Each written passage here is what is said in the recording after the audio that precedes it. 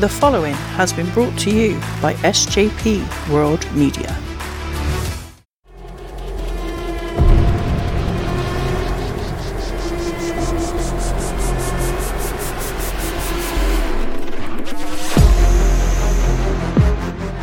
You people, What's with him? you know who I am, but you don't know why I'm here.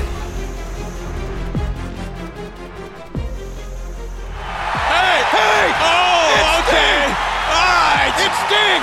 Okay. And it's Sting!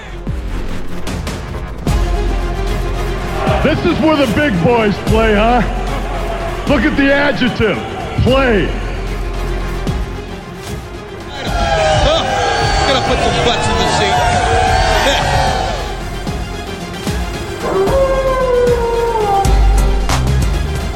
Self-high five. We've been hanging and banging, brother. You're next. Watch real monsters go at it live on WCW Monday Nitro, where the big boys play, every Monday night at 8 on TNT.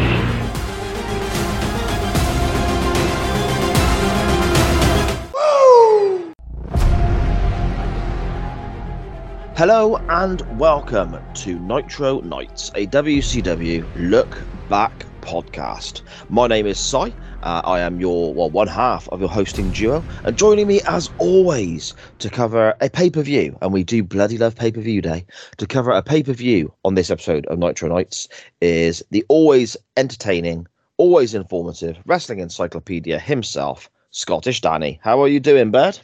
Greetings from the beach where we're recording this, aren't we, Si?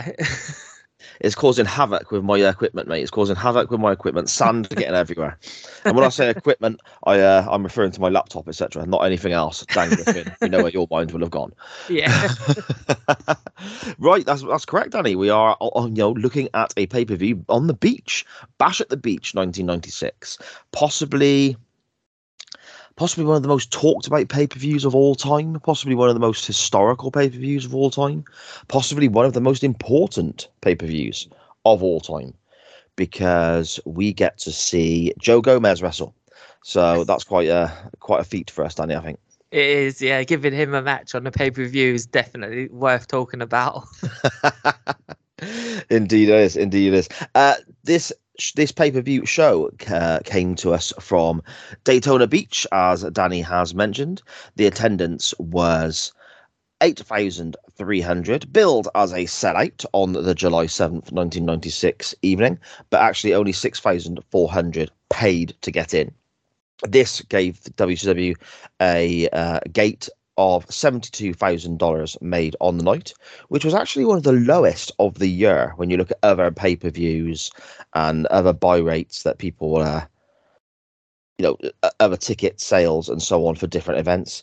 On the pay-per-view end of the spectrum, though, it received 175,000 pay-per-view buys, which was actually the second highest of the year, joint with a couple of other pay-per-views, and only actually beaten by Starrcade at the end of the year. So I mean, I think people need to remember as well that, yes, this is that night. This is the night. The Outsiders storyline really kicks off here. It's the Hostile Takeover match as the main event. We all know what happens. Danny and I will get to that shortly. But everyone looks back on this night as being massive and huge and starting so much in the business on both sides of the wrestling war, I guess. But you need to remember, I guess, that this is where it starts. In mid-96, wrestling was still in the toilet. Wrestling was still not making money. The WWF were really struggling. Jim Ross tells stories about the water coolers being taken out of the offices in early 96 and so on because they couldn't afford to pay for them. And so whereas this is a huge historic night with regards to creative and where the companies went and where the business went, July 7th, 1996, the business as a whole, actually, on that specific date, is still in the crapper, I think, Danny. Yeah, that's just insane. I mean, when you think about where wrestling would be 2 years after this, or even 3 years after this, just making money, putting WCW logos on golf balls, even, just something like that, it's just crazy. It is. It is indeed. The pay-per-view begins with shots of the main event participants. The hostile takeover is what it's being billed as. And we have some very, I suppose, generic stock music, probably taken from the Turner Vaults somewhere, playing over the video package and highlights and almost like a recap of what's gone on with regards to Hall and Nash arriving and who is the third man and all that good stuff. Our commentary team for the evening is Bobby the Brain Heenan, Tony Schiavone, and the always entertaining Dusty Rhodes. But to start the pay-per-view, we are joined by Mike Tenay, which means we must be getting a match that involves wrestlers that aren't necessarily at this stage in their career sort of linked heavily with WCW or the US. So they need a bit of help on commentary, Danny, don't they? Yeah, definitely. And they tag in the always brilliant Mike Tenay, who joins for commentary for this opener. Indeed. And the opener is Psychosis, and he is facing Rey Mysterio Jr. Now, I'm gonna, cards on the table. I loved this. I thought this was fantastic. What did you think, Danny? Have you seen much of Psychosis? No, not too much. I know he had a short little run in WWE in the 2000s, but other than that, haven't really seen much of him. Yeah, I mean, you're going to see quite a bit in our little project here on Nitro Nights, watching WCW back show by show. You're going to be taking quite a few Psychosis matches. So what did you think of him here then in '96? You say you seen a little bit of his WWE run. Was he part of the Mexicools? Yeah, that was right. it. It was a terrible gimmick, wasn't it? Yeah, a little teeny bit racist, but as is the WWF sometimes. So I can remember the Mexicools, and they did a lot of tags and 6-man tags and so on. But this is a one-on-one match given plenty of time. So what are your thoughts to Psychosis here, and also your thoughts to this match in general, I guess? Oh, just absolutely brilliant. A perfect way to kick off a giant pay-per-view like this. Yeah, you really enjoyed it.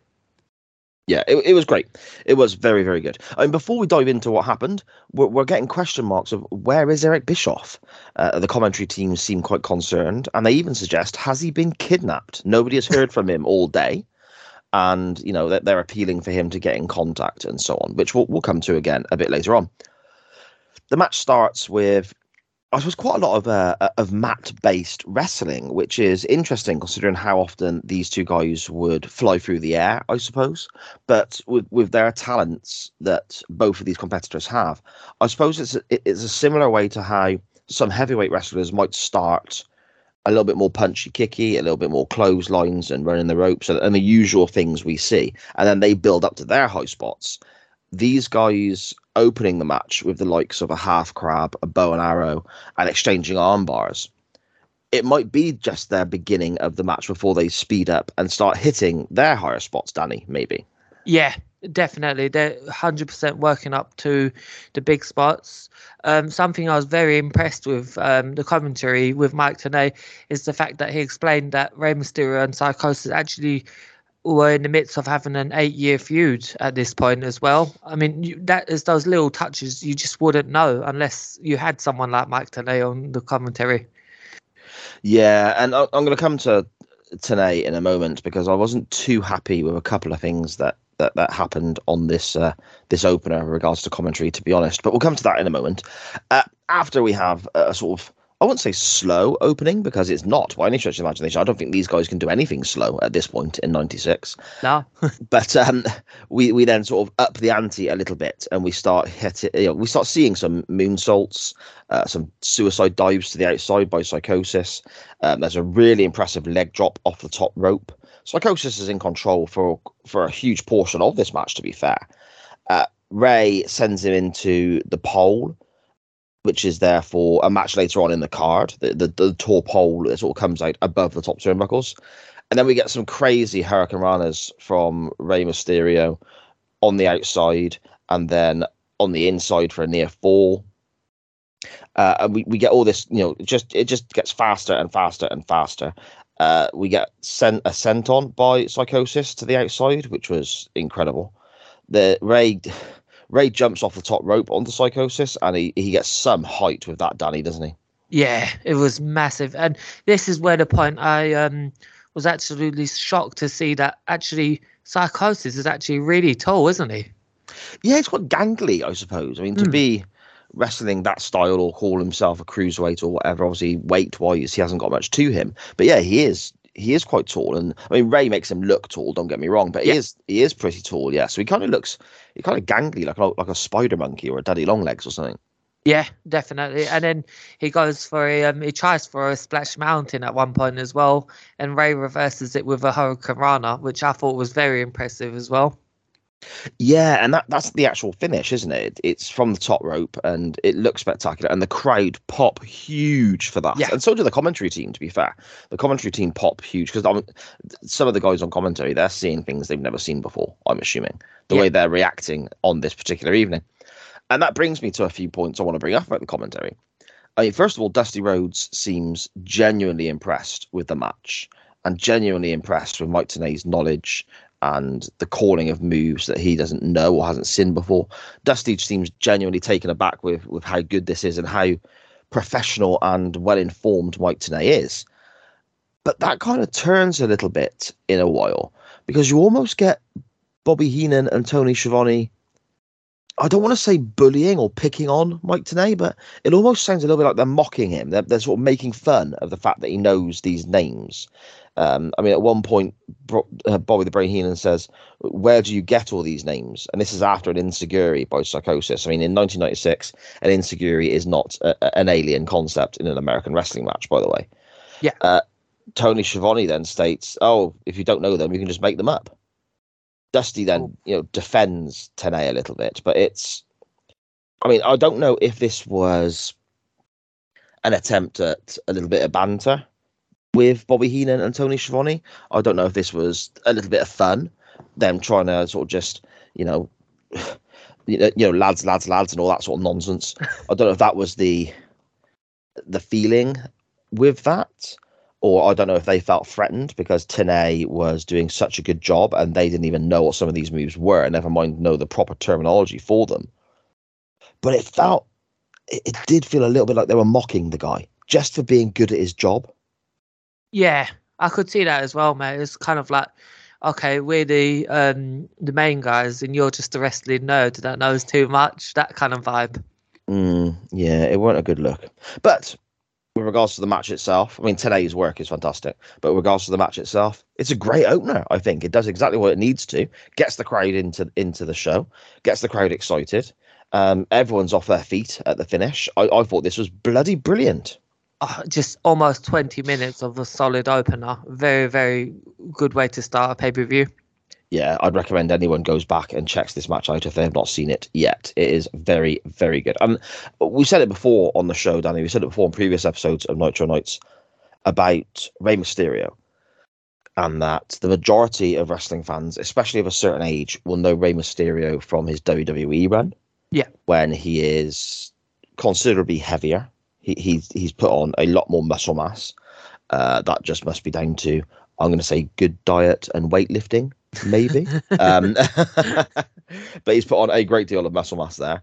His style is still pretty spectacular and high flying, but he's had various knee problems. I think you're looking at like 20 knee surgeries, aren't you? Rey Mysterio's had, or something stupid like that. It's a crazy number. He's had back problems as well. He's obviously carrying this extra muscle mass. So he's a different performer in his WWE days than he was here. Yeah. This here, 1996 Rey Mysterio is much leaner, faster. This is pre-injury. Obviously, he's younger. That goes without saying. But if anyone wants to see how good Rey Mysterio really was, I would suggest going back to WCW at this time. Yeah, well said, mate. And as you said, it's just because he's younger here, it does make a world of difference.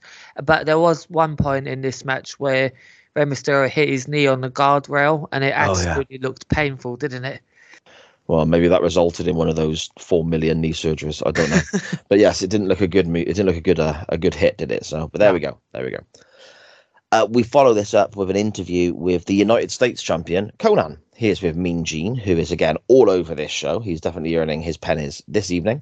And Conan basically just talks about how he's the United States champion. He's going to retain this title later on against Ric Flair. And he's not scared of any Four Horsemen interference. So, or any interference from Flair's entourage, he says. That's not going to bother him, he says. Interesting. Has he not been watching the Nitros that he's been performing on? Well, it's funny you mentioned that. Conan says he's not scared of any interference from the outside with regards to all the people that associate with Flair. Let's see how that goes for him later in the evening. Because before we get there, we have our first of our stipulation matches, which it seems pretty much every match on the card, barring the opener, has some stipulation or some added stakes to it, or some, variation to an ordinary straightforward one-on-one contest. I think the opener may be the only one-on-one. Oh no, we get Mongo and Gomez later on, don't we? Yeah. Yeah, but this is one of the many that has a stipulation or an added facet to the contest, and it's one that I'm not going to lie, Danny, I was not looking forward to whatsoever. It's Big Bubba versus John Tenta for what seems like now the 86th time, and I mean these guys have wrestled each other to the point where I'm as sick of these two wrestling each other as much as I am the Nasty Boys and Public Enemy. Yeah, brilliantly said, mate. But do you know what? I feel the same way until it was last week when we discussed that this match is a silver dollars on a pole match. And when I actually looked up the concept, it's actually WWE ripped this concept off and called it a biker chain match, which is one of my top favorite matches. Is a biker chain match. It's basically the rules are as long as you can get the weapon that's on the pole, you can use it as a weapon. But it was like, okay, as soon as I saw how high that bloody pole was, so I was like, no way any of these guys are getting up there. Yeah, this is the thing. It's not like a ladder. I mean, let's be straight here. Let's be honest. We've got Bubba and Tenta, who are two, shall we say, super heavyweights, is probably a polite way of putting this. They are big, big guys. Now, if you saw fellas this big in a ladder match, that would be a bit, oh my goodness, is this a good idea? How are they going to be okay getting up the ladders and so on? But at least with a ladder match, there's foot rungs, there's places to place your hands, there's stuff you can climb. This here, the silver dollars on top of a pole match. Basically, there's the coins in a little sack or a sock of some description, and it's hanging on the top of the pole, and these guys have to climb the pole to get the weapon to use it. This pole is so insanely high. I'm looking at it and I'm thinking there is no way on earth either of those guys are getting up that. That is just so instantly. I'm more interested. Straight away, it's piqued my interest. It's piqued my curiosity because I'm thinking, okay, this now has got me. How are they going to get that weapon down? Yeah. Because first of all, if one of those guys makes it up the pole, that's something I want to see because that's going to be a spectacular vision. Or if they don't, how are they going to get it down? Because that you can't have this match and not involve the weapon advertised. I mean, I suppose it's WCW. You probably bloody could, but they won't on a pay-per-view. I would hope anyway. So that straight away, piqued my interest. I was curious as to how this was going to work, and I think they got around it quite cleverly, Danny. They did, and this is one of the times that Jimmy Hart really, I mean, without going too much into it yet, but he really earned his money on this. I hope he was paid double for climbing that high. I don't. At the start of the match as well, actually, before we dive into the action, but I think that's potentially the wrong term. We get a good look at the set of the entranceway for the first time. The camera kind of spans across the whole entranceway. In the WWE, it would be referred to as the Titatron, I suppose. And it's a beach setting, complete with sand, surfboards, a lifeguard's little hut on a stand, and so on. What did you think of the entranceway, Danny? To me, it's very simple but effective. What did you think? Yeah, I really enjoyed it. It was like it wasn't too much. I mean, we always talk about wrestling today having too much special effects and things like that. But this I really liked. Yeah, it's a funny one. You mentioned the special effects. I mean, as time of recording, today is the 28th of January. So Danny and I are recording this a few hours before the Royal Rumble pay-per-view is promoted by WWE. So over the weekend, over the last couple of days, I watched Monday Night Raw and I scanned quickly through SmackDown. First time I've done that in a very long time. And the computer graphics is something that really stood out to me because, I mean, sometimes it looks cool. Sometimes some of the graphics do look quite spectacular. Like when you get the glittering diamond effect when Charlotte Flair makes her entrance and so on, it adds to the production. But sometimes they're so big and overpowering and ridiculous that it kind of takes away from what you're trying to watch on the television as well. Yeah. Obviously, you're a big WWE guy, Danny, and I'm assuming you still watch a great deal of the weekly product as well. What do you think of these modern day graphics now? I mean, is this something you like, or is this something you wish they would get rid of, or what are your thoughts?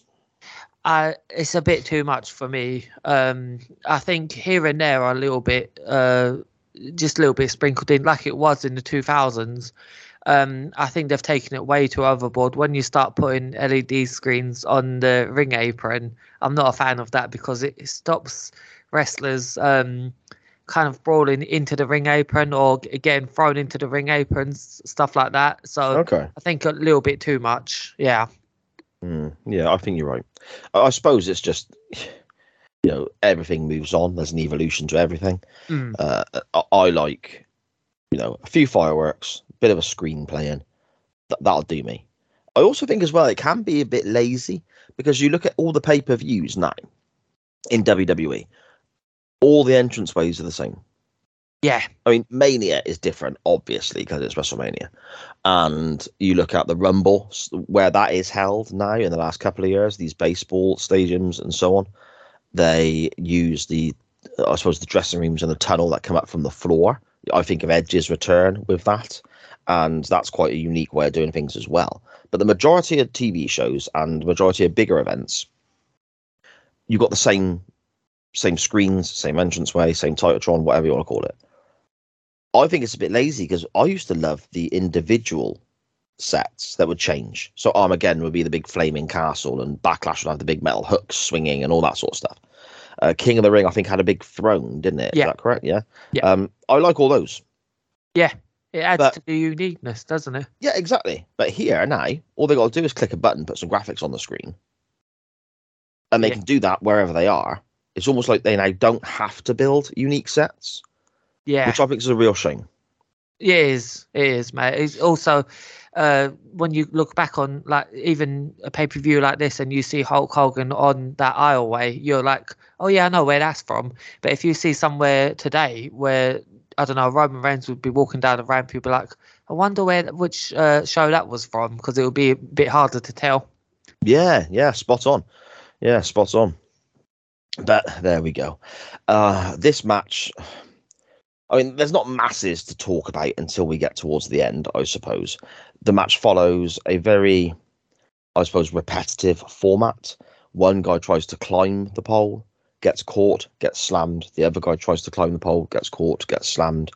Back and forth like that for a while. It's pretty slow and pretty plodding in the early stages, which it will be with two guys of this size and their wrestling style. The pole seems quite wobbly at first glance as well, Danny, when I'm watching this. It doesn't seem very secure when the guys are trying to climb it, does it? No, it doesn't. But I love the fact that as you was going into this match, you said you felt intrigued about the pole being that high. I honestly felt a bit let down because I just thought to myself, no one's going to climb that. But I can see both points as well. Interesting. Okay. Fair enough. We do get a couple of moments that I thought were quite clever, though. I mean, obviously, these guys are not going to be able to climb the pole, and we're wondering how are they going to get the weapon down. John Tenta actually tries to cut the pole or undo the pole, doesn't he? He tries to undo the sort of the fastenings to get the pole down to get the weapon. I thought that was quite clever. Yeah. That happens again later on when Bubba, he chokes John Tenta with his belt, and then he has some wrist tape, which he tapes John Tenta to the ropes. And eventually when Tenta gets out of this with a pair of scissors he has, which was used to try and cut more John Tenta's hair, he uses those scissors from his trim to try and cut the straps again, which again I thought was quite a clever use of what was already in the ring, I guess, Danny.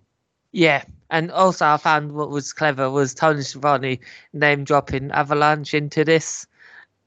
Yes, yeah, very good. Also on the note of that, with the haircut attempt again, why has John Tenta still got half a haircut?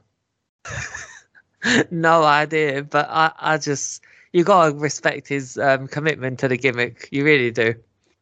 Yeah, I suppose. We get a spine buster by Bubba, and he sends Jimmy Hart up the pole. And as this happens, the weapon is passed down. Tenta wallops Bubba with the coins and wins. And the crowd did pop for the finish of this, didn't they?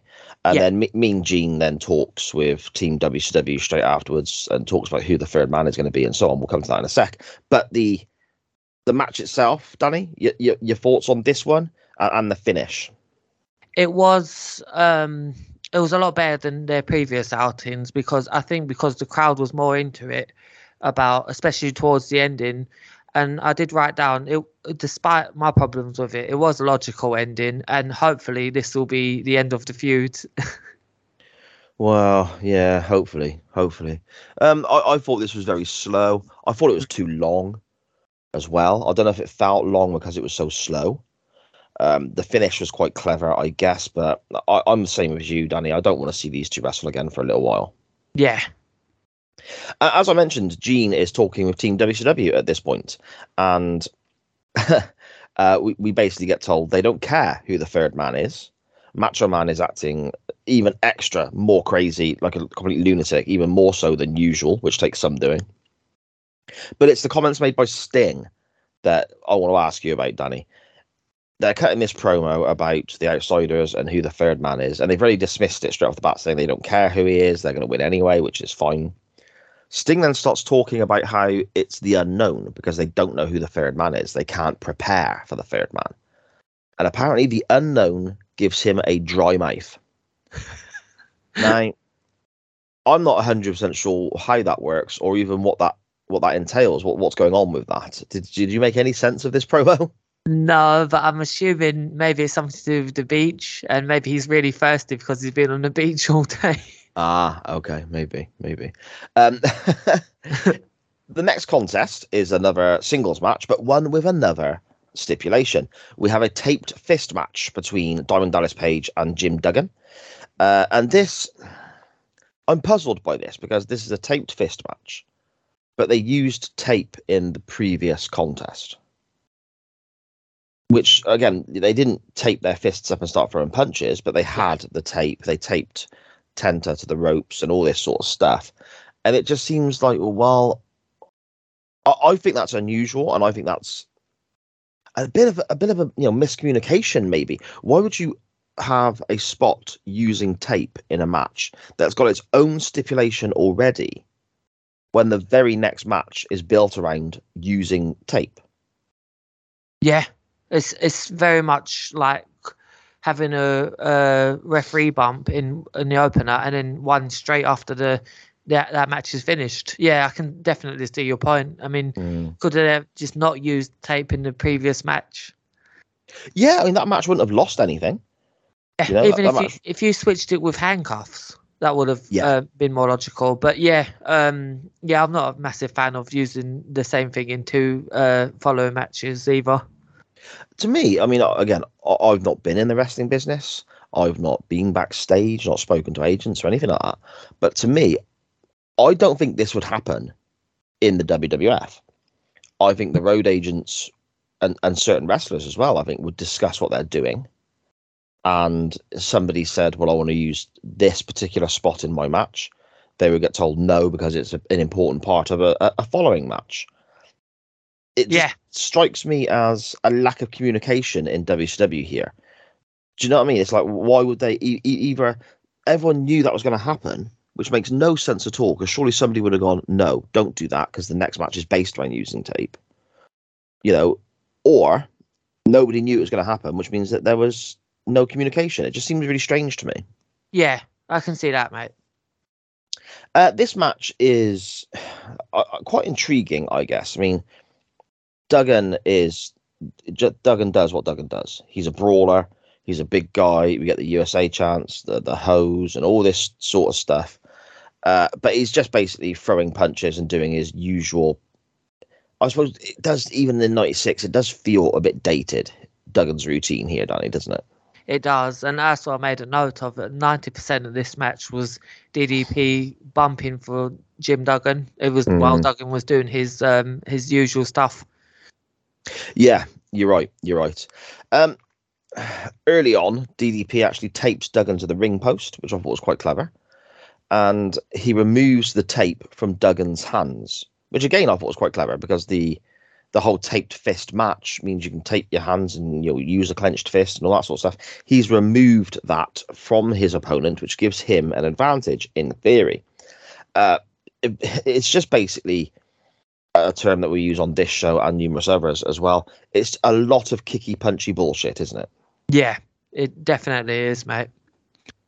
Yeah, and then eventually we get a diamond cutter, which, again, pardon the pun, because it's, the RKO is a move that was basically, taken from the diamond cutter, but this diamond cutter comes out of nowhere, and we don't really, during the match from bell to bell, get anything to do with their fists being taped. This is insane, Si. It really is, because and I was actually pleasantly surprised that DDP actually got the win. Okay, interesting. See, I'm kind of expecting DDP wins now. I can't remember the last time we saw Page lose a match. Yeah, and it seems like every Nitro we watch, or every Page match we watch, then on Nitro or whatever, it feels like Page is winning, which is building momentum for him, of course, but he's doing it with the diamond cutter, and even the commentators are shouting, "Oh, diamond cutter, this one's over." Yeah, which is getting the move over. So yeah, I wasn't too surprised, to be honest. I don't see how a Duggan win here would have benefited anyone. Oh no, So yeah, definitely. Yeah. Okay. I mean, the only real taped fist stuff we get afterwards is Duggan gets pinned after the diamond cutter, and then basically jumps up pretty quickly afterwards, which I'm not a fan of. Tapes his fist and knocks DDP out after the match. To me, that finish is fine. The babyface gets his heat back. He's knocked the heel out. The heel has still won the match. But I didn't like the way Duggan jumped up so quickly. I mean, sell it for a moment, mate. Do you know what I mean? Yeah, definitely. But it did get a massive pop from the crowd when he did punch DDP. This is true. We are following this up with another little chat with our friend Mean Gene. And he is with the Giant, Jimmy Hart, and Kevin Sullivan. And they're talking about their match later on with the Horseman combination of Chris Benoit and Arn Anderson. Gene's asking a few questions about the general consensus that the Taskmaster is the weak link in the Dungeon of Doom.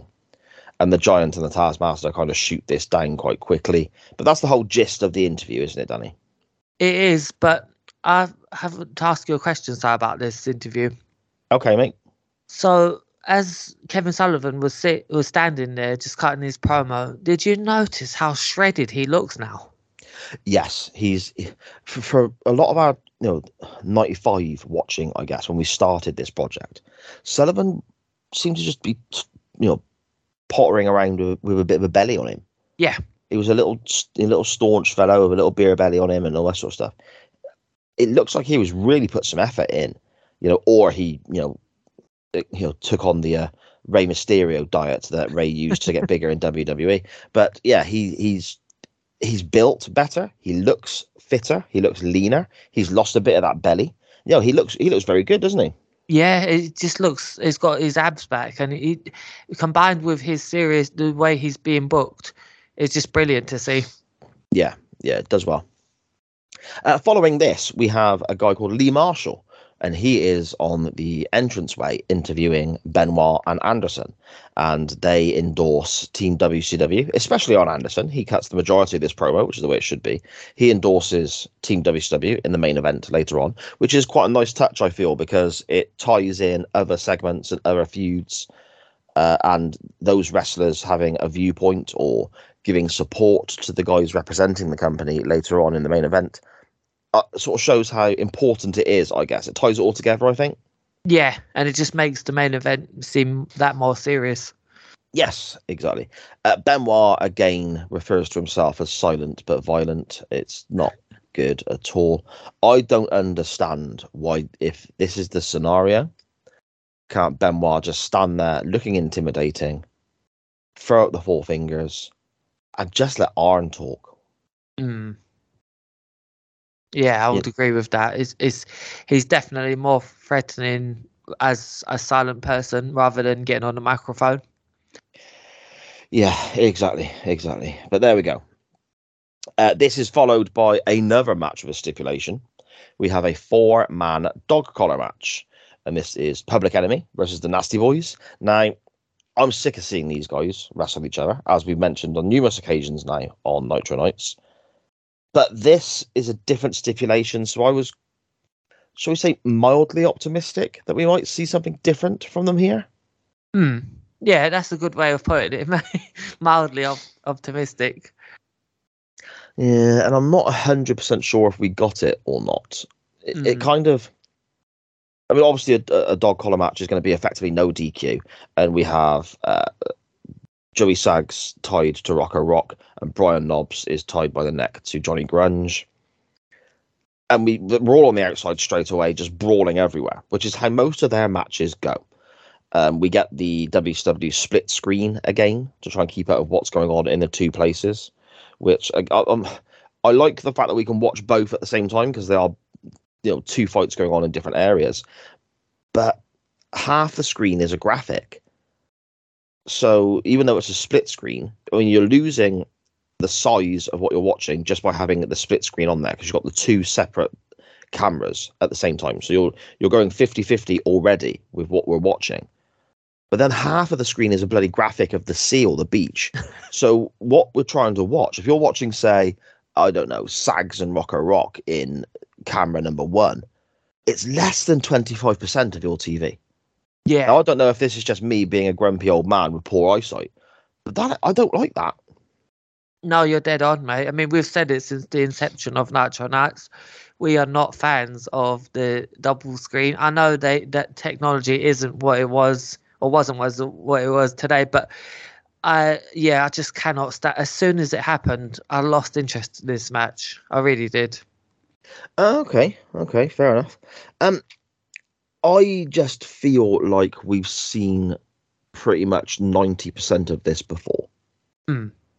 We have the trash can lid shots that looked like shit, by the way. They were awful shots by Rocco Rock. Yeah. We see somebody, Rocco Rock again, actually, but we see somebody get crotched on the guardrail on the outside. Johnny Grunge bulldogs Brian Knobbs onto a chair at one point. All decent spots, but we've seen them 1,000,001 times between these four guys. A little bit of uniqueness, I suppose, just because of the setting. We have Brian Knobbs using an inflatable shark that you would take to the seaside with you as a weapon, which on one hand is funny. On the other hand, this is supposed to be a wild, crazy brawl between four guys who hate each other, and he's hitting him literally with a child's inflatable. Yeah. And Grunge is selling it like he's being nailed with a sledgehammer. It just looked silly, didn't it? But why didn't they use that inflatable shark in John Tenta versus Big Brothers match? Because, Danny, he's a man, not a shark. So we don't want any Very throwbacks to that time. We do get Rocco Rock flying off the lifeguard stand, which I thought was quite decent. Public Enemy set up a table because it's Public Enemy and that's what's going to happen. Sags hits a pile driver on the concrete, which did look quite decent, to be fair to him. Sags eventually hits the table, doesn't break it fully before Rocco Rock goes through with him. And at this point, I've got a note on my, notes, funnily enough. I've got a comment on my notes here basically saying, this is too long. Yeah, it really was. And I have to say, nobody has had worse luck with tables than the Public Enemy at this point, because it seems like every match that they have tables in, they just don't seem to break on the spot that they need them to. No, that's right. So maybe give up. Maybe try wrestling. I don't know. Yeah. You know, You'd think. maybe try to learn a couple of holds. Do you know what I mean? You can probably tell I'm not a big fan of this. Eventually, we get back to the ring. Rocco Rock is on the top rope. Sags pulls the chain to send him down. Rocco Rock bounces on a table, which doesn't break. Brian Knobbs then hangs Grunge over the top rope by his neck using the chain, before Sags then has that chain set up almost like a clothesline to send Rocco Rock into. So if you imagine the scene, if people haven't seen this, we've got Johnny Grunge hanging over the top rope by his throat, and the chain that is attached to is stretched across the ring, and the other member of Public Enemy is thrown into this, and he's almost clotheslined with this chain for the win for the Nasty Boys. Which I thought was quite a clever little finish, to be fair. But, I mean, Tony Schiavone at the end of the match literally says, that was a mess. And it's like, yes, Tony, I 100% agree with you. Yeah, I made that note as well. Because it just, very, very logical from Tony. That wasn't all, though. They carry on fighting after the decision, scrapping all the way, and the camera cuts back to Mean Gene with them still fighting. To which point I've actually got a note here, and it's my mindset now, as it was when I watched the show back. Please, God, don't let this be any more. Yeah, definitely. But I loved from this moment on. Mean Gene is a low-key MVP of the show. He really, really sells who's behind that door very, very well as well. He's like, each segment that they cut backstage to him, I'm really enjoying his performances. You are spot on. Absolutely spot on. And we go to Gene here now, and he's with security outside the dressing room of the Outsiders. And of course, he's not being allowed in. He's trying to be, I suppose, a journalist investigating things and trying to find out information. And he's constantly asking who the third man is, which really hammers home that point of we don't know. This is this big mystery. And it's as we get closer to the main event, it really amps up the tension and the question over who this is going to be, doesn't it? Yeah, and you're totally invested in it. Exactly. Someone who I'm surprised, shall we say, that I'm mildly invested in now is the Disco Inferno. I'm finding this guy so entertaining. He really does make me laugh. And he is in our next contest. He is taking on Dean Malenko for the Cruiserweight title.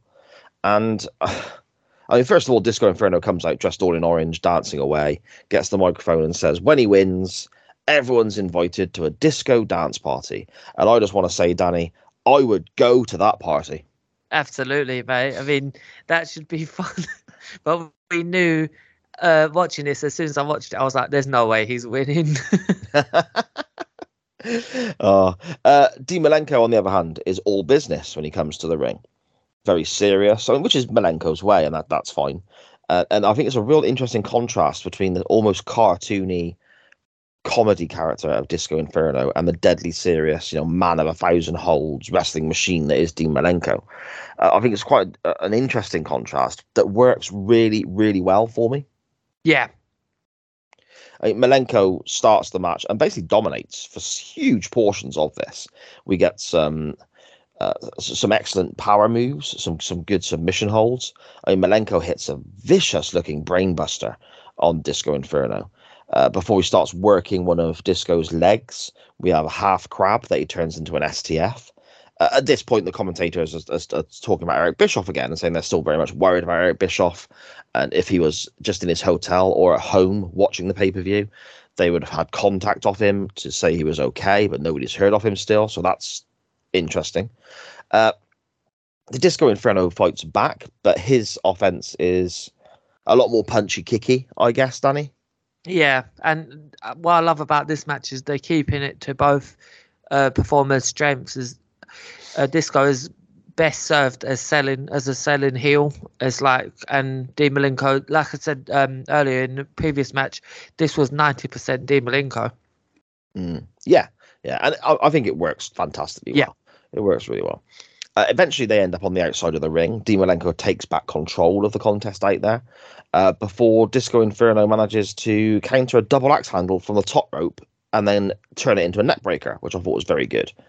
But eventually, we get Dean Malenko attempting a cloverleaf hold, which is his finish. That gets countered into a roll-up, though, which was a bit of a surprise, before the second attempt at the cloverleaf gets the submission from Disco Inferno.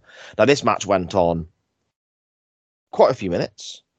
It's a character who, in ring, I don't think has ever shown us much at this point in his career, up till now, to get excited about in the Disco Inferno. We all know how great Dean Malenko is, and how big a fan of Malenko I am. But there was little touches in this match.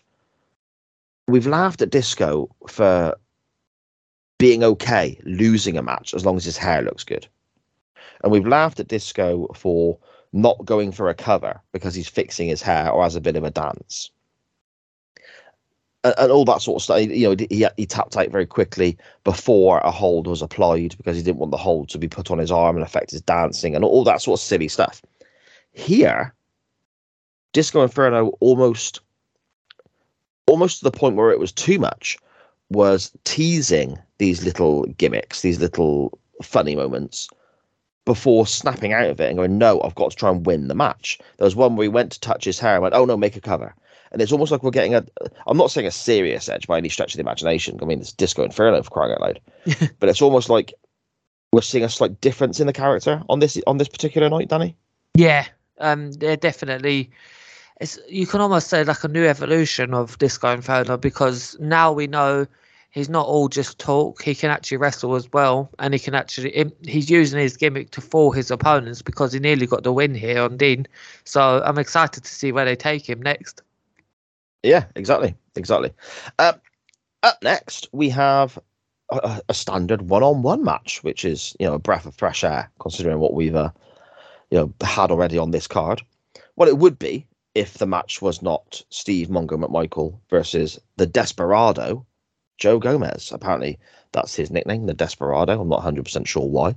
But, I mean, here on Nitro Nights, we pride ourselves on having a bit of fun at WCW's expense, whilst both loving the company. And we pride ourselves on, taking things seriously when it needs to be, asking the important questions and looking into things, properly and doing our research. So with regards to the important questions that need answers, Danny, where the fuck is Pepe? Brilliant question. I'm just happy that, the Mongo McMichael entrance was absolutely brilliant. Probably, to me, it was the highlight of this entire match. And that's nothing against either wrestler, but his iconic look was really born here, where he came out with the Bears jersey and everything like that. He really, really looked like a star here. See, my favourite part of this match was when the bell rang at the end, because it meant I didn't have to watch any more of it. Because this is not good, is it? No. I mean, I'm not going to skip ahead too much, but the finish of this, Gomez's feet are totally under the ropes. Oh dear, it's just, first of all, it's punchy kicky bullshit, but it's messy punchy kicky bullshit. There's nothing wrong with brawling if it's done right. I mean, Steve Austin, the guy can wrestle, but let's be honest, as the Stone Cold character during the peak of his career, a lot of it was just mad brawling, and it worked. But this is messy punchy kicky bullshit, and it's not very good. Eventually, Mongo takes control after a low blow. The highlight for me of the match, actually, to be fair, was on commentary, where Bobby Heenan, after this low blow, because he likes the heels, obviously, that's the way he should be on commentary, he's saying he's always liked Mongo. He's always been a fan of his. And Tony Schiavone basically shoots in and says, no, you haven't. You basically slagged him off every Monday night since we started in September 95. We've got it on tape. We can play the tape back and listen to you slagging Mongo off. You've never liked Mongo. Bobby Heenan's going, I've always liked him. Tony Schiavone says, we've got it on tape. To which Heenan responds, oh no, that was Bischoff. Classic shithousing from Heenan. Absolutely love it, mate. Brilliant stuff, mate. Absolutely fantastic. Mongo applies a sleeper, to which there's a jawbreaker counter by Joe Gomez. A figure four attempt by Joe Gomez as well, before Gomez then I suppose this is where we get to where things really sort of come off the rails a little bit. And I Mongo is not particularly good, but this is his third television match. Mm-hmm. Okay, this is his third TV match, potentially the third match of his career. I don't know. It's the third match he's had on television.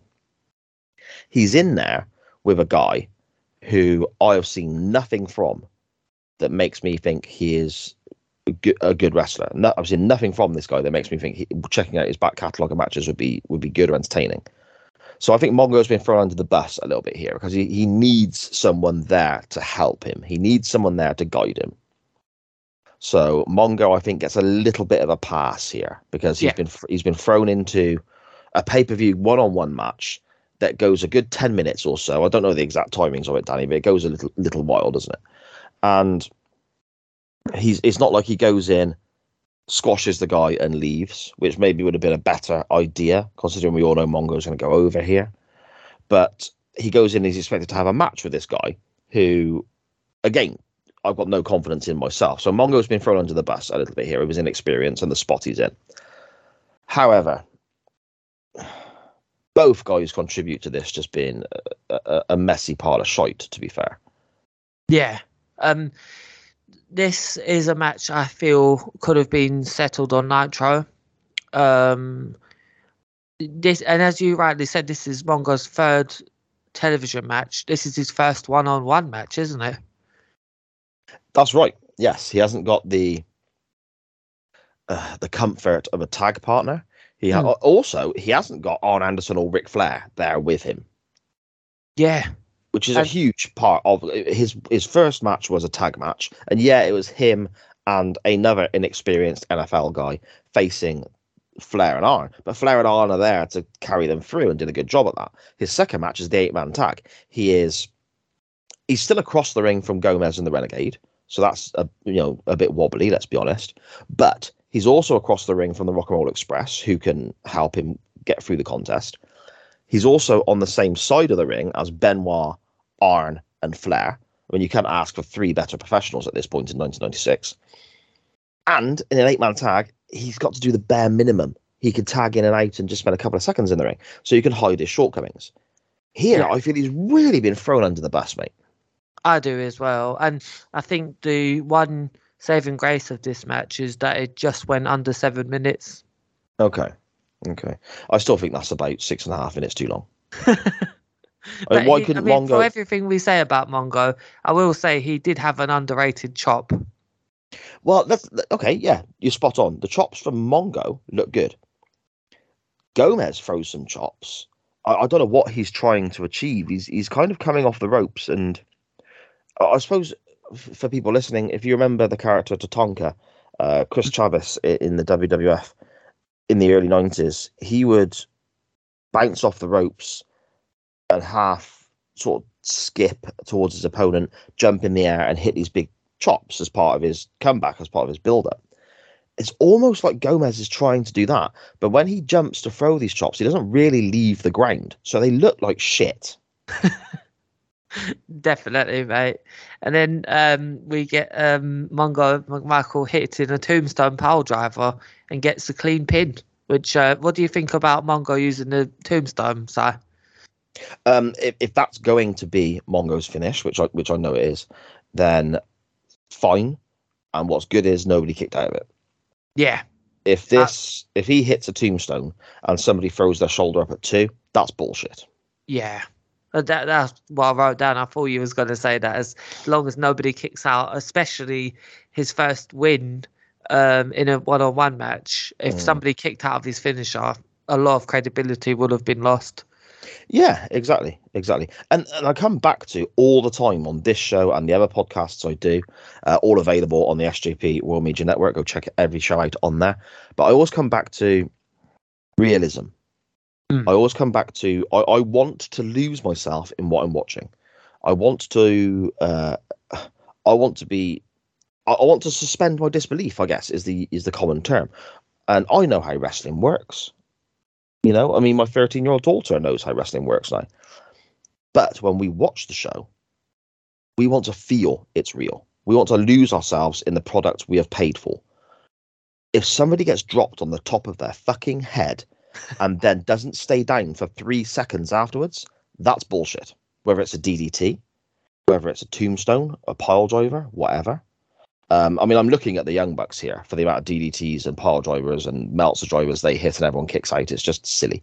But, I mean, I got my air off with it a little bit when Dean Malenko hit that fantastic brainbuster in the match earlier on the card. And Disco kicked out of that. Yeah. You're dropping a guy on his fucking on his fonts. Do you know what I mean? Yeah. Definitely. It's just all about the realism, but very, very good finish for this match. Yeah, it worked. And Mongo, I mean, the jacket is cool.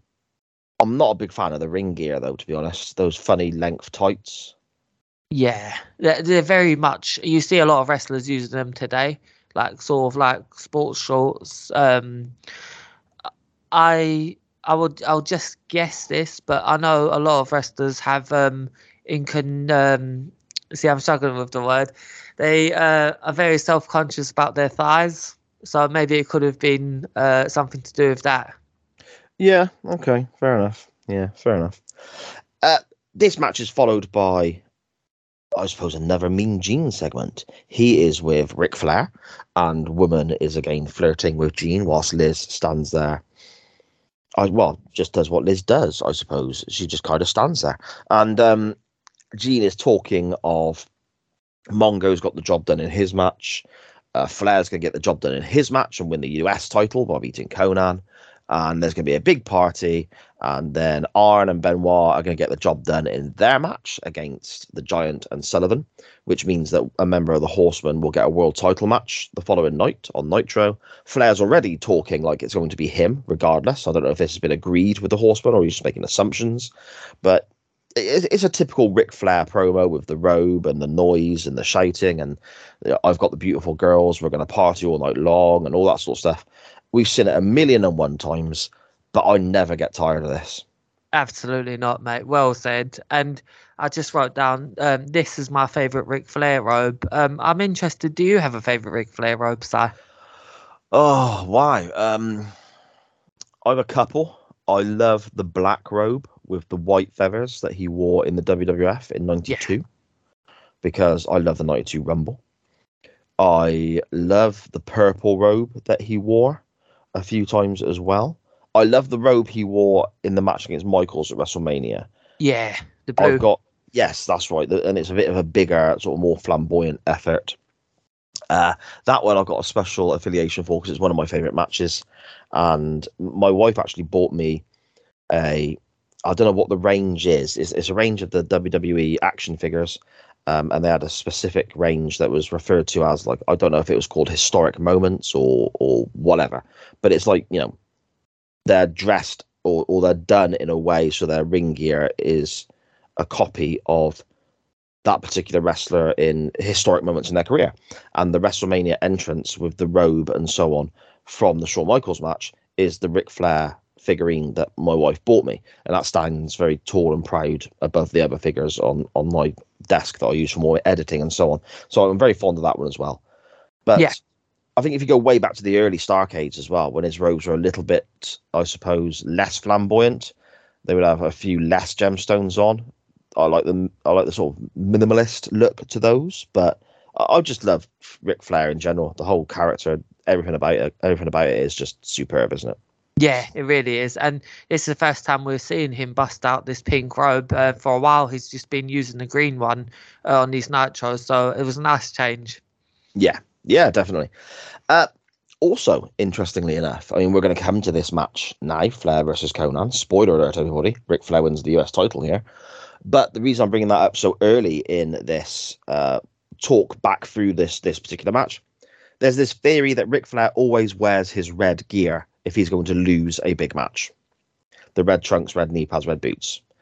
And yes, there are moments in his career where he lost big matches wearing that red gear. WrestleMania 8 is one that's instantly springs to mind. Here, he's wearing the red gear and he wins the US title. So I hope that kind of nullifies maybe some of the thoughts with regards to that little myth or legend there, Danny. Yeah, definitely. Because now you say that, I'm just picturing WrestleMania 20 where Evolution faced Rock and Sock Connection. He was wearing red there too, and he won. Ah, there you go. It's all bullshit then. Yeah. Speaking of ring attire and the way people are dressed, I'm going to probably show my age a little bit here, I guess. Danny, do you know who Adamant is? No. No? Okay, I'll let you Google it later on. Yeah. But Conan comes out dressed as some kind of weird pirate, or maybe like he's a big fan of Adamant from the early 80s, the Prince Charming video and all that sort of stuff. It looks a bit ridiculous, but Conan tends to in most of his entrance attires, I guess. The match begins with various exchanges. We exchange a couple of headlocks. The guys exchange a few slaps and a few wrist locks early on before Conan kind of takes control. He uses a surfboard at one point, a few press slams as well, which was quite spectacular. But then we start hearing women on the outside screaming and yelling. And I think Woman is fantastic. We're seeing a lot of her here in Night 6. I think she's brilliant in her role. But the screaming in this match, it got to me a bit, Danny. Yeah. I will have to give her a shout out because only recently doing research for this, I found out she was also part of a few wrestlers on this card who were wrestling in Mexico the night before. Oh, okay. Like Psychosis, Conan, Rey Mysterio, and I think a few others. But I had no idea she was part of that group until I was researching. So I was like, oh, wow. So she barely made it to this pay-per-view. Yeah, the screaming was a bit much for me too, but she was definitely there. I was actually glad she was there to this is a big moment in Ric Flair's career, to be honest, because even though he's winning the mid-card championship, because when I was watching this I was thinking, oh, Ric Flair's not going to win this, but when he actually won it I was like, wow. Yeah I see, I've seen this show so many times. But this is, I don't know if I got some kind of really weird mental block maybe or something. But every time I watch this pay-per-view back, which again, like I said, is numerous occasions, I'm surprised Flair wins the match. I know it's going to happen. So I don't know why it surprises me so much. I was surprised this time. I think because maybe we've been watching the televisions up towards it and he's just been in the main events every week, and or more or less every week, except that one week he was left off of television. Yeah, it's just like you don't want to say the US title's beneath him, but it kind of is. Yeah, potentially. I suppose though, when you look at the bigger picture, as in the whole roster and where we're heading, the people booking the show, the people in charge, know that Hogan's coming back. We haven't seen Hogan for an extended period, have we? They know Hogan's coming back. There's no way Hogan is not going to be involved in the world title picture. The Giant is the world champion. He's just took it off Flair. So, Flair's not going to be entered back into another program with the Giant, because we've seen that in the last few months already. I suppose putting the US title on Flair, I don't want to say gives him something to do, because it sounds a bit dismissive of the US Championship, but that's not what I mean. I suppose it's good for the US title because Flair can elevate it. Yeah. And at the same time, it's good for Flair because he's carrying a quite historic championship. He can't be in the world title picture at this moment. So this is the next best thing, maybe? Yeah. I mean, it makes a lot of sense. I mean, years after this, he would go on to hold the WWE Intercontinental Championship, and I feel it was the same type of thing. It was like, okay, we have to get the IC belt elevated a bit more, so let's stick it on Ric Flair. And yeah, it's sort of the same thing here. Yeah, okay, fair enough. We spoke about what goes on in the match a little bit moments ago, but after what we've already explained, we then start getting the interference that Conan said he wasn't worried about earlier on in the pay-per-view when he was interviewed by Mean Gene. We have Ric Flair using the ladies who accompany him to the ring very, very well, in my opinion. Woman at one point shakes the ropes to send Conan falling off them. Flair then goes to Conan's eyes, and as the ref tells him off, Woman comes in and low blows Conan. There's another moment where I think the timing of this one was a bit off because Liz gets on the apron and the referee is distracted by this. But it seems to take an age for Woman to interfere on the other side of the ring. That one didn't seem quite right, did it? Yeah, I think I agree with you with that. Timing issues, definitely. That effectively takes us to the finish. Like I said, both ladies are on the apron, either side of the ring. The ref is with Liz for what seems like an age before Woman hits Conan with her shoe. It is not a great shot, to be fair. It looks quite weak. But then Flair pins Conan with his feet on the ropes to win the US title. Now, I thought the match was fine. It wasn't the best Ric Flair match in the world. It'll probably never be the best Conan match in the world. I think it was fine. Conan came away still looking strong because there was so much interference that cost him the championship. Flair comes away with the title, having cheated to win, which is obviously what he should be doing as the heel, as the Horseman member. The finish, because of the timing issues, it just looked a bit scrappy to me, Danny. What did you think of the match, the decision to change the title here, and the finish itself? I thought that the decision to change the championship is a good thing because Conan has had some good matches. We can't take that away from him, but the US championship does not feel important to me at the moment. So I'm thinking that maybe with Ric Flair holding it now, he could have some. It's sort of like when John Cena had the US Championship in WWE, where he was having matches, he was elevating stars. I'm hoping we get that from Ric Flair. In terms of the match, I thought it was pretty standard, but it was nothing to write home about. Yeah, I think putting the title on Flair is a good decision. I've enjoyed the idea of Conan being US champion. They've obviously got high hopes for this guy. He's got a great look, even if some of his ring attire is ridiculous. He doesn't come across the most confident in interviews, but the guy can at least talk. I mean, later in his career, we know that changes, but here, as this kind of white meat babyface role, it doesn't come across with the same level of charisma that we see later on.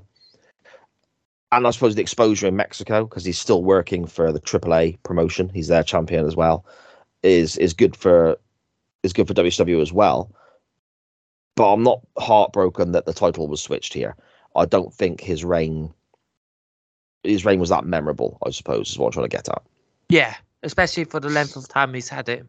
We go back to Mean Gene again, and he is outside the Outsiders dressing room. Outside the Outsiders dressing room. Try saying that 5 times fast. And he's eavesdropping there.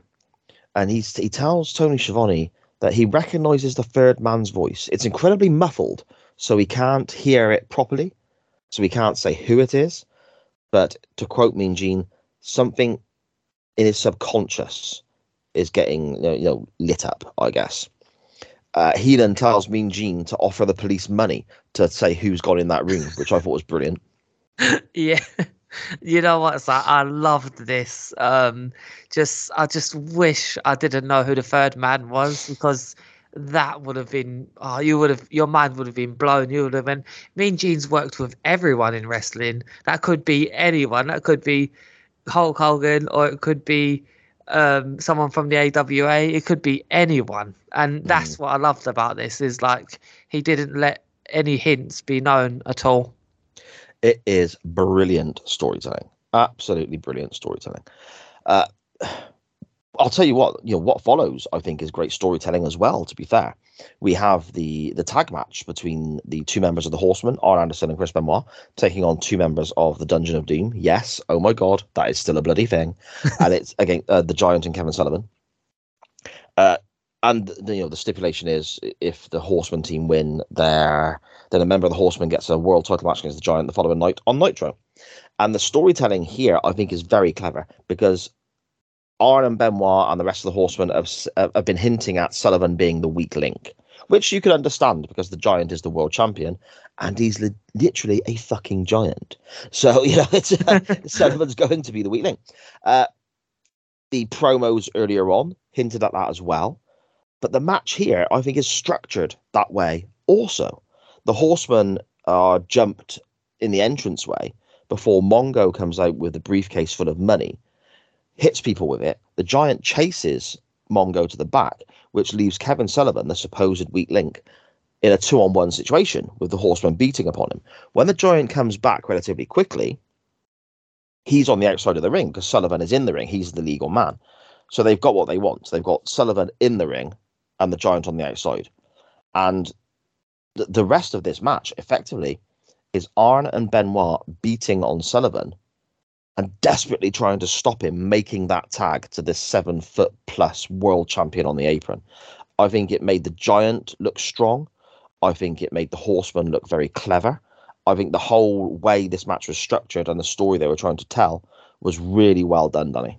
It really was, mate. And you just summed it up perfectly. Really good storytelling.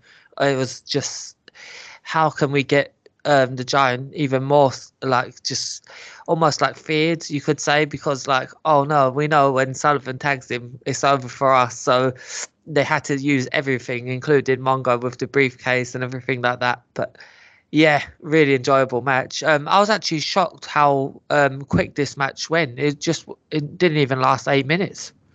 Yeah, I think that was obviously they've got a certain amount of pay-per-view time. Yeah. You know, and the last thing you want to do is, I suppose, overrun, because the pay-per-view companies will just pull the plug and the end of the show won't get shown, and it causes all sorts of financial problems and legal problems and so on, as we will find out in a couple of years' time, Danny. Yeah. I'm thinking Halloween Havoc. But they've got the main event they want to get to, and that is the big part of this match. And obviously the main event will naturally have Michael Buffer making the announcements, so that adds a lot of time as well. Yeah. We're going to have effectively Mean Gene talking to people before the main event, Mean Gene talking to people after the main event. And this is the biggest thing in wrestling, I would say, for God knows how long. So how horrific would it have been if they'd run out of time? Yeah, now when you say it like that, I'm shocked that this match went as long as it did. The finish eventually comes when, this is a shame as well, because I really enjoyed this match, but there's a terrible slingshot here. The Horseman team go for a spike pile driver, which was the Brainbusters finisher, the former Four Horsemen tag team of Arn Anderson and Tully Blanchard. Arn would pile drive someone with Tully coming off the ropes and pushing down for extra force or spike to the pile driver, I guess. Benoit is on the top rope. He is taking the Tully Blanchard role in this moment. Kevin Sullivan then slingshots Arn Anderson towards Benoit to knock him down, to enable Sullivan to make the tag to the Giant. But it looks like shit. The slingshot is mistimed. Arn has no option but to throw himself towards Benoit, because the slingshot didn't work properly and didn't look convincing, which made it look even worse. But what option has he got? He's got to knock Benoit down. This is the moment in the match that, you know, they've been building towards. The Giant gets tagged in, the crowd has a huge pop and so on. It kind of really, it's a real shame for me that this moment didn't go as well as it potentially could. Yeah, I feel that, mate. And after that, the match just turns to chaos, and we get like all four competitors, just absolutely destroying each other all up the entranceway. Chris Benoit takes an insane dive off of the commentary area on Sullivan, and I was just like, man, this man just did not care about his own health, did he? Yes, it's interesting. Benoit and Sullivan end up fighting away from the ring, don't they? Like you said, up towards the commentary desk and all that sort of stuff. And as this goes on, the Giant wins the match with a chokeslam, which is fair enough. He's the world champion. He should be picking up the victory in a tag match like this, I guess. Benoit and Sullivan then carry on, though, and fight back to the ring. But it's very much a case of Sullivan is getting his ass handed to him. Benoit is kicking the shit out of this guy. Before a woman who is associated with the Horseman runs out, incredibly concerned, screaming at Chris to stop because you're going to seriously hurt him. That was interesting, because this is the first time we've seen any sign of humanity or mercy from the woman character. She has always come across, I mean, don't get me wrong, by comparison next to Liz just stands there, and, you know, to me, Miss Elizabeth is always the lady in the WWF associated with Macho Man, who everyone loved. So her as a heel is weird to me. But even without that comparison, woman always comes across as very evil. But here she's showing, mercy, I guess, to Kevin Sullivan. What did you think of this, the way this went down, Danny? This was very almost out of left field to me because, as you said, this humanity, first time we've seen it from woman here, it was like, wow, like where did this come out of? I mean, I've only read about this feud. I completely did not know that woman was involved in it on screen. I thought she was just off screen involved in the feuds between these two that involved a divorce. But no, in a serious tone, it was like, wow, that just went out of nowhere. So I'm actually really interested to see where that goes. Yes, and it does, rumble on for a few more weeks. At the end of this, though, I mean, the Giant does come back, make the save, and then he carries Kevin Sullivan. I mean, first of all, he puts Kevin Sullivan over his shoulder, steps over the top rope, and walks down the ring steps with Sullivan over his shoulder. That was pretty impressive. I loved it. It looked like something out of a film where he's just like, okay, I'll take you home, mate, from the pub. Yeah, he just carries Kevin Sullivan back like a little baby. That then brings us, Danny, to what I guess everyone is really here for. The hostile takeover match. The main event of the evening. Sting, Lex Luger, and the Macho Man Randy Savage, representing WCW. And they are taking on Scott Hall and Kevin Nash, who get named on this pay-per-view, by the way, which I think is the first time they are referred to by name. Yeah. Yeah, okay. And their mystery third guy. We get a video recap again of the build-up to this, with Hall and Nash arriving and all the stuff that went on, powerbombing Eric Bischoff at the Great American Bash and turning up with the tickets and the baseball bats and all that great stuff. Again, to this very generic stock music played in the background. It feels huge. Even now, after all these years and all these watchbacks, when I watch this and I watch the video recap and Michael Buffer making the announcements on the entrance and then the guys making their entrances, it feels huge, even to this day. I mean, this is, we're talking about this match in its entirety as opposed to just the finish. You've now been watching the weekly television of WCW we've been running over a year now, so it's been a while. But this has been, building for several weeks. We all know that the NWO is a big deal for WCW. So even though this angle has been building for several weeks, for you and I, Danny, doing our watch back, this has been building for over a year on a personal level. How did you feel at this moment watching this with all the context of the weekly TV? Michael Buffer announcing people to the ring before the bell rings. What were you thinking? What were you feeling? This felt just big time. It was like, okay, this is happening. So much so that I actually turned it off of my laptop at 2 hours and 10 minutes, came up to my flat and turned it onto the TV because I was like, you know what, I want to watch this on loud, on a big screen. And I actually want to watch it without taking notes first and then rewatch it with taking notes. This felt like a giant thing happening.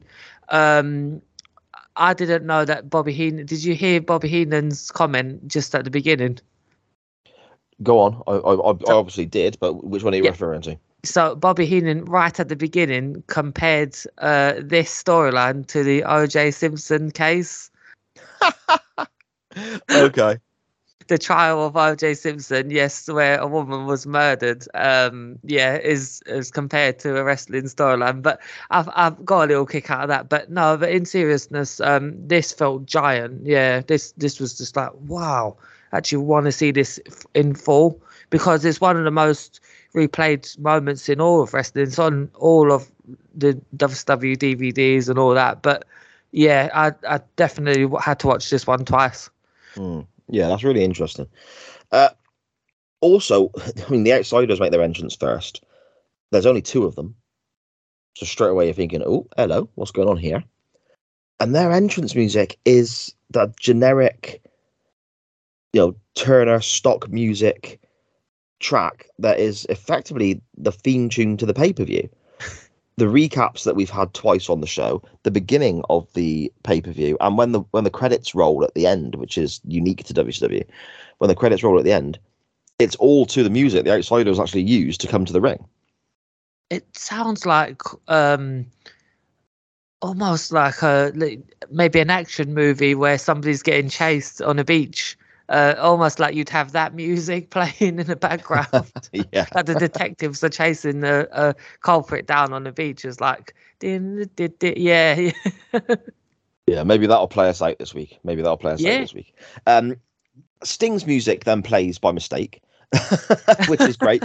Mean Gene, if you watch, we've got the camera from the back of the arena at this point showing the big crowd and the Outsiders in the ring.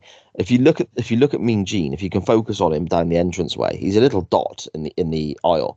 He's walking to the ring to speak to the Outsiders and basically ask, where is the third guy? What's going on? But the sign guy gets a little bit overexcited and plays Sting's entrance music. So it's almost like Mean Gene is coming down to Sting's music, which is quite cool. Before Mean Gene actually, sorry, hang on, he actually stops halfway down the entranceway, turns around, looks back and waves his arms. No, I actually meant to ask you about that. Could that have been done on purpose to try and swerve the fans to think Sting was the third man? Oh, do you know what? I never thought of that.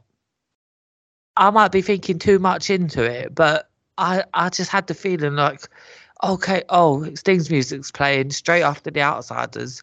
Maybe to try and get those sort of cynical fans, it would be like, if say a Dave Meltzer was watching this, like, they played Sting's music, that means he's going to turn at the end of the pay-per-view.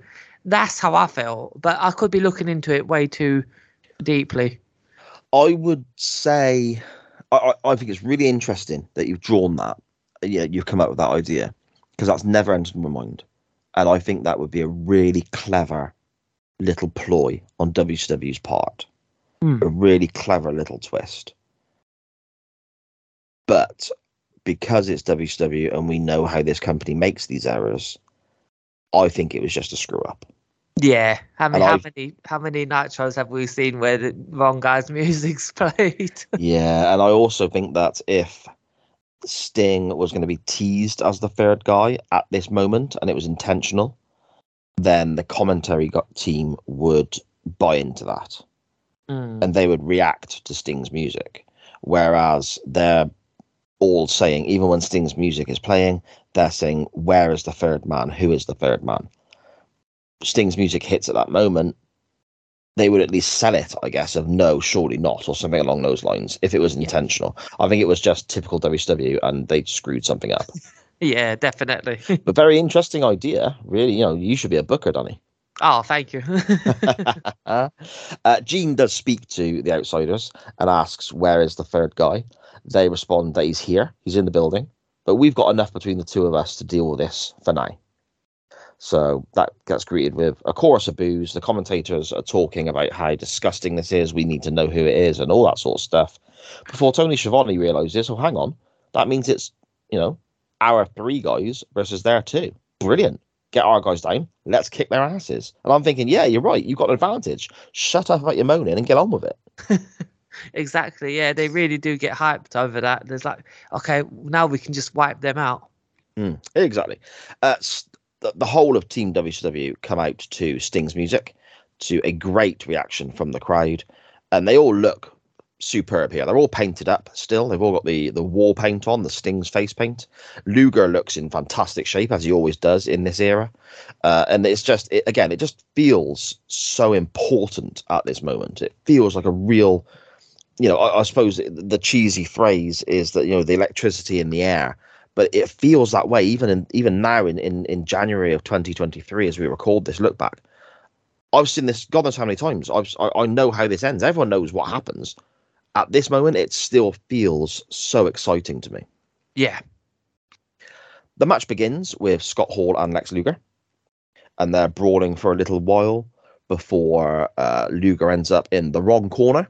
Nash holds on to Luger from effectively interfering from the apron from the outside. He's not the legal man. Sting hits a stinger splash, with Luger then getting crushed in that and banging his head or whatever happened. I'm not 100% sure, because he drops to the apron and then to the floor, and it's basically like Lex Luger's dead. He sells it brilliantly, I have to say that. I mean, he's done. He's not moving, and Luger gets stretchered out. So that then means we have 2v2 for a while, which I think this was very clever because it's twofold for me. On one aspect, Luger getting took to the back so early then opens the question of, is Luger maybe the third man? Is he going to come back? You know, that could have entered some people's minds. But also, we know we're not going to unveil the third man. I say we, I mean the people booking the show and so on. The third man is not going to be unveiled until the very end. They're going to milk this for all they can, and rightfully so. Yeah. And in the meantime, before that happens, you can't have 3 baby faces versus the 2 heel outsiders, because it makes the outsiders the underdogs, because it's 3 versus 2. So you don't want that to come across to the fans in that way. And secondly, if the 3 WCW guys don't beat 2 outsiders, they look weak. So I think Luger being eliminated early on is quite a clever ploy that some people kind of overlook sometimes. Yeah, that's something I didn't really think about, because I do remember years ago in Power Slam magazine, somebody wrote an article saying the heels should never be outnumbered in a wrestling match. Yeah, that's right. I mean, and it is true to me. I mean, there are ways of doing it, of course, and you can get comedy moments from it, or the heels getting their comeuppance after a feud because they get their asses handed to them, whatever. But in general, you don't want your baby faces to be the favourites a great deal of the time.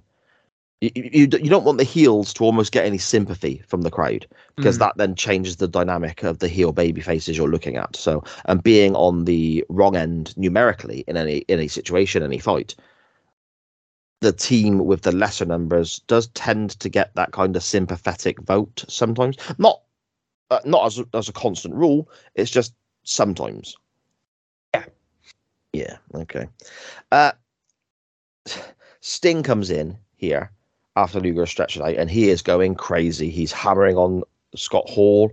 He's throwing punches at Nash. There's takedowns, and absolutely, just the crowd are loving this as well. Wild Sting. Macho Man tags in.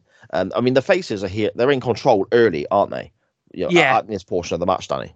Yeah, they are. They're just going wild, as you were saying. Very believable brawling, because they're like, okay, we just want to squash you out before we even get a chance to see who your third man is. So they're trying to end this early. Yeah. Nash tags in and then kind of takes over, which he should do, because he's a monster of a man against 2 smaller guys who have been in the match already.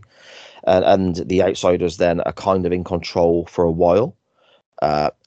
Tony Schiavone makes the suggestion of, well, there was a lottery held, the top 6 guys in WCW, and we drew 3 names to decide who's going to represent us. If Luger's down and out, why don't we bring somebody else out? And both the other commentators side with him and say that's a great idea. Why couldn't we do that? Get another guy down to represent WCW. That would make sense. And again, I think it's quite a clever little touch, because that means when we see the third man, we don't know if he's coming down to help Team WCW because they're down to 2 men, or if he is the third man for the outsiders. It's quite a clever little touch that, again, I think sometimes gets a little overlooked. When you watch it back in its entirety, that comment by Schiavone throws a little bit of, I suppose, doubt into Hogan's motivation when he does arrive. Yeah, it totally does. We get the brilliant fall-away slam that Scott Hall has used in his entire career on Sting, followed by an abdominal stretch with the standard heels pulling on the other guy's arm and so on.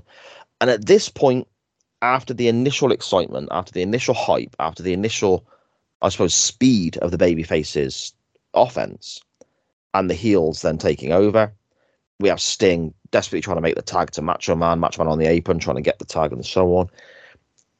The sparkle has kind of gone a little bit for me at this point. At this stage, it just kind of feels like an ordinary tag match now.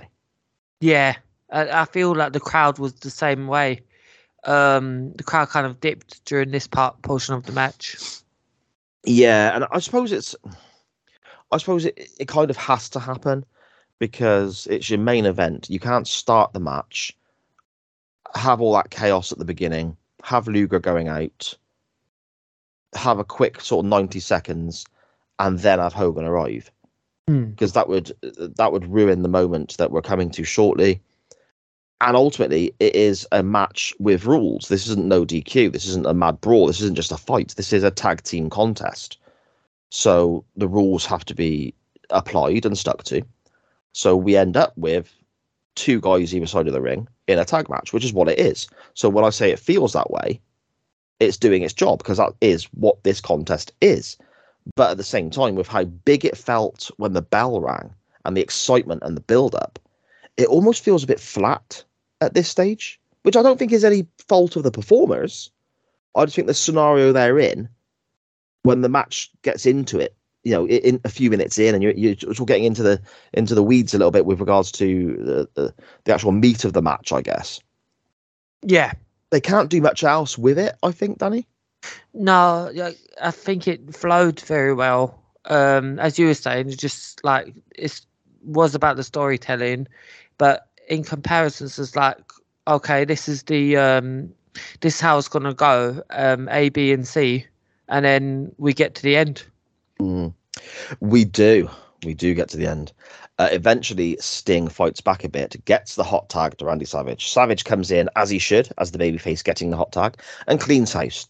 He's smashing both the outsiders left, right, and centre before the referee is distracted. Nash hits a huge low blow on Randy Savage. Everybody is dying. And here comes Hulk Hogan. What are you thinking, Danny? Obviously, you know what happens. But again, with the context of watching the weekly television, as you're sat there watching this, what goes through your mind when the camera... Because effectively, we have the match, we have the low blow, and then the camera cuts to the famous scene of Hogan striding down the aisleway. That scene of Hogan striding down the aisleway and what happens has been replayed 1,000,001 times. Yeah.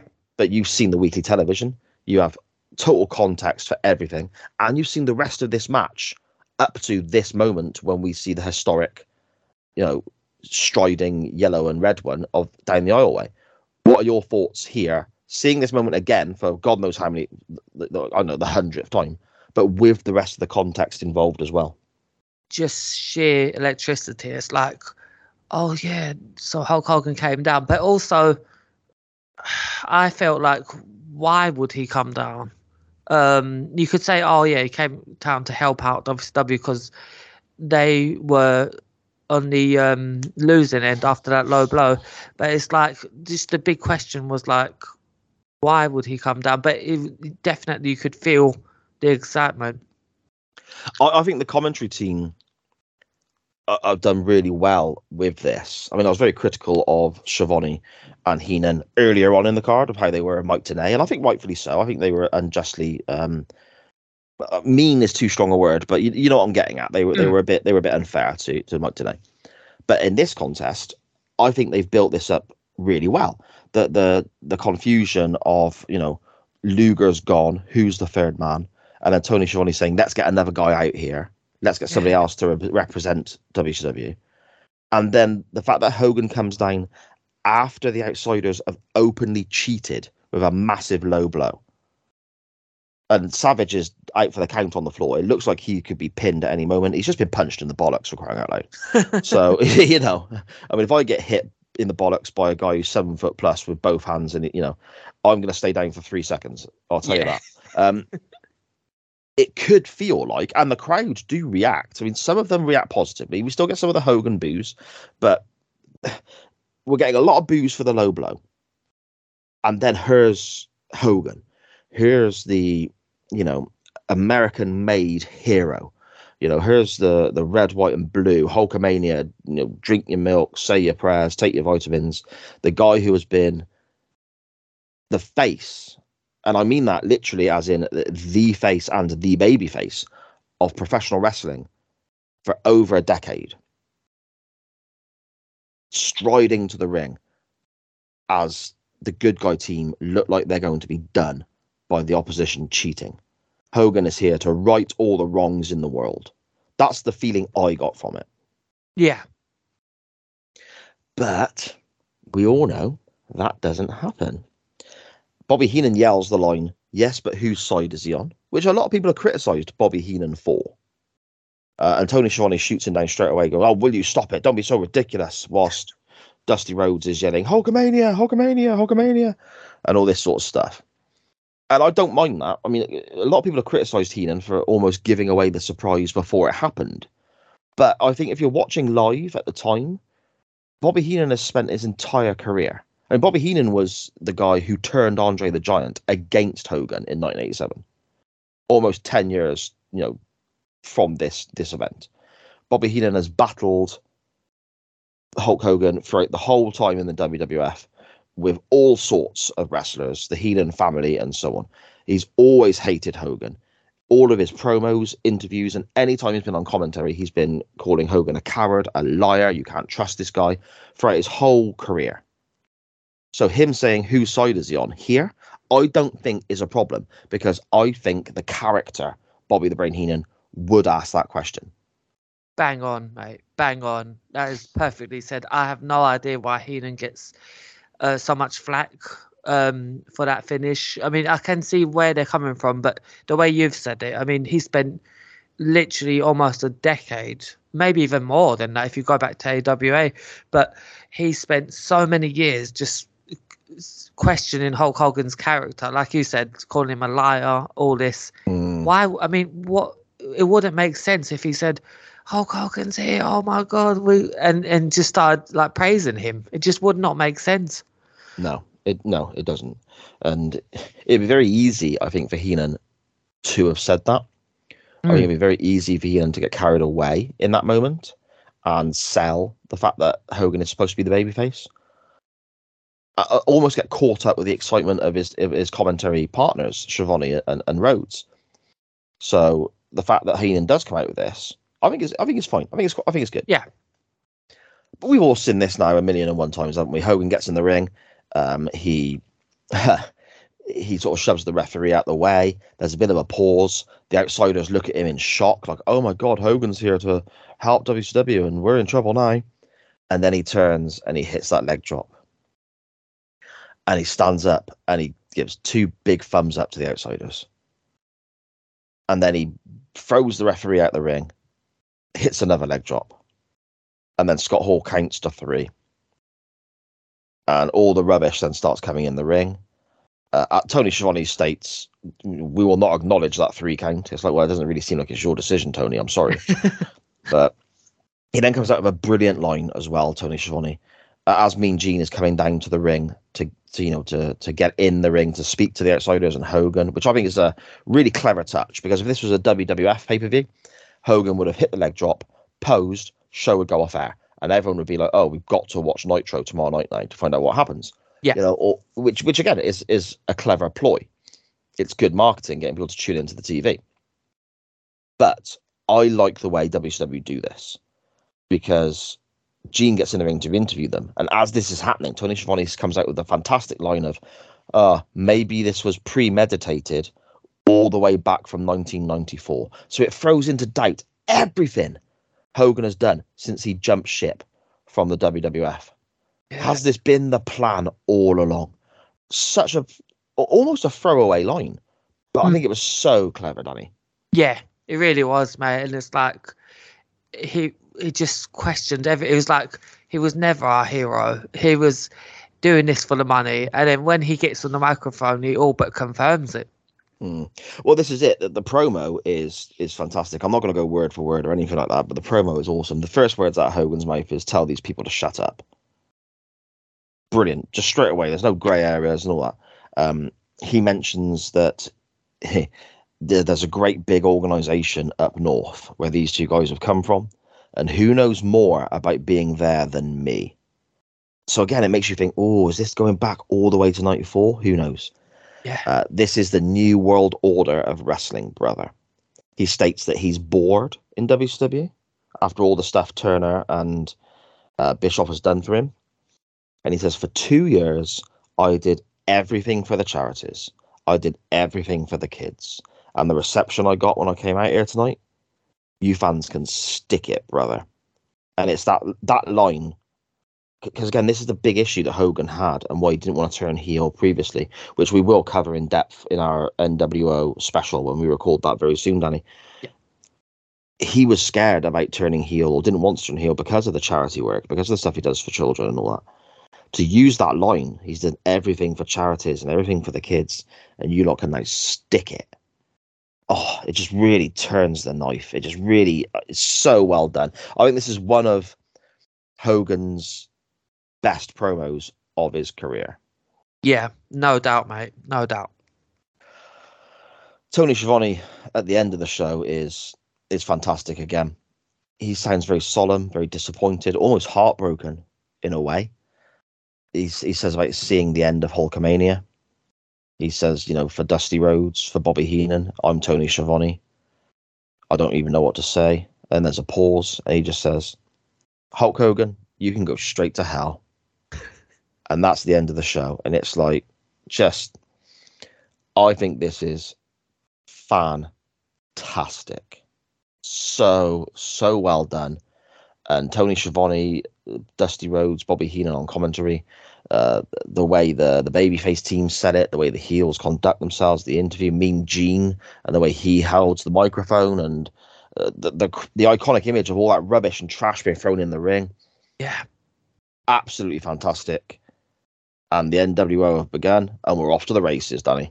Yeah, we certainly are, mate. And also the fact that the WWE Network has scrubbed off the incident where the fan tried to jump the ring to try and attack the NWO. Yes. Yes, very true. Yeah, and that was really disappointing to see, because I was like, I was actually looking forward to seeing that guy get punched in the head again. Oh, there we go. So then, that is the end of Bash at the Beach 1996. The following episode of Nitro is fascinating. We are going to be watching that for the show. Obviously, next week. That's how Nitro Nights podcast works. Sorry, put my teeth in. Before we depart, though, Danny, do you want to let everyone know what you thought of this episode with your hit, miss, or middling? But first of all, your positives and your negatives, your woos and your oh brothers. Woo! Brother, woo! Brother. Yeah. So I would have to say the biggest woo of this was it would have to be the Hulk Hogan heel turn. Yes. It's just massive. Changed wrestling forever. What was your woo, mate? Exactly the same. The Hogan turn. I nearly went for the opener because it was such a good wrestling match, but you can't ignore the Hogan turn. This is a monumental night and a monumental moment in professional wrestling. Absolutely, mate. And for the old brother, it would definitely have to be the Joe Gomez Mongo McMichael match as a standalone. It almost was the Silver Dollars on a pole match, but I would say that one. How about you, mate? Exactly the same again, my friend. The Mongo match. I almost went for the ropey commentary in the opener, but yeah, the Mongo Gomez match is my over as well. Let's see if we can make it a hat trick of us picking the same thing. Hit, miss, or middling, brother? Big hit, massive hit. Absolutely fantastic night of wrestling. So glad I watched the main event twice, because you have to watch that without taking notes on it. It's like, wow. So yeah, massive hit. How about you, mate? It's a hat trick of us agreeing, my friend. Hit for me as well. Now, before we quickly run through our socials and depart, I just want to let everyone know we have been promising for numerous weeks now a look at the NWO as a bonus episode. Danny and I will be recording that very, very soon. It probably will be recorded by the time you hear this, to be honest.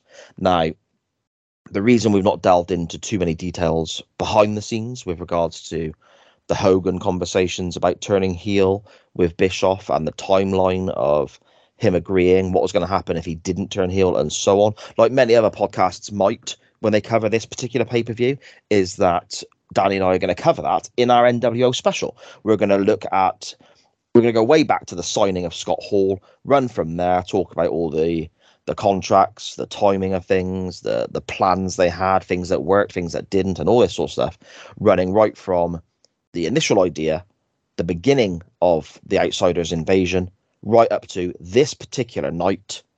And then that will be part one of our, behind the scenes, I suppose, look and sort of the story of the NWO. I suppose the episode 1 might be like the creation of the NWO potentially. As the years progress, as the months progress, the weeks progress, the television progresses, we will revisit the NWO story and have further parts to what's going on with regards to the NWO, the business side of things, the contracts, the ratings, and all that great stuff. But yes, coming very soon will be part 1, which is the initial idea right the way through, dealing with as much as we can, as many details as we can, why it was so important, why it worked, all that great stuff, right up to this particular night. And that's where we will cut off that first part, Danny, isn't it? Absolutely, mate. I'm really looking forward. It's almost like a side project for us, isn't it? In a way, mate, in a way. So before we depart, do you want to let everyone know whereabouts they can find you online, bud? Yep, you can find me on Twitter at Scottish Juggalo. You can hear me on One Man's Meat podcasts.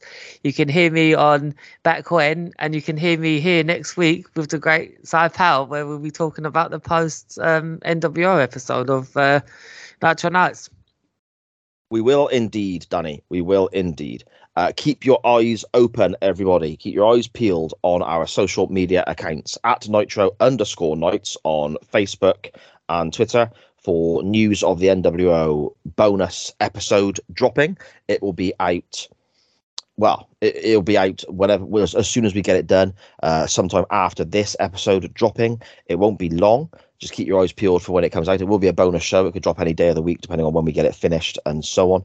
But everyone will be aware of when it's out because we'll publicise it as much as we can. It's all on all of our social media accounts at Nitro_Nights, or you can subscribe on all your podcast players at Nitro_Nights to get notifications of when episodes drop. So you will find out the moment it arrives on your interweb machines. For anything involving myself, you can check out shows that I'm on via the network that carries this show, and that's at SJP World Media on Facebook and Twitter, and again, all your podcast players. So many brilliant shows covering TV, music, film, modern wrestling, nostalgia, all that sort of stuff. So much there.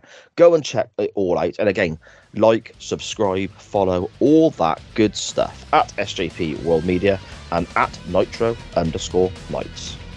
Danny, it's a new age, my friend. It's a new start. It's a new world order. I'll speak to you next week, my friend. Take care, mate. And to everyone else, as always, thank you for listening.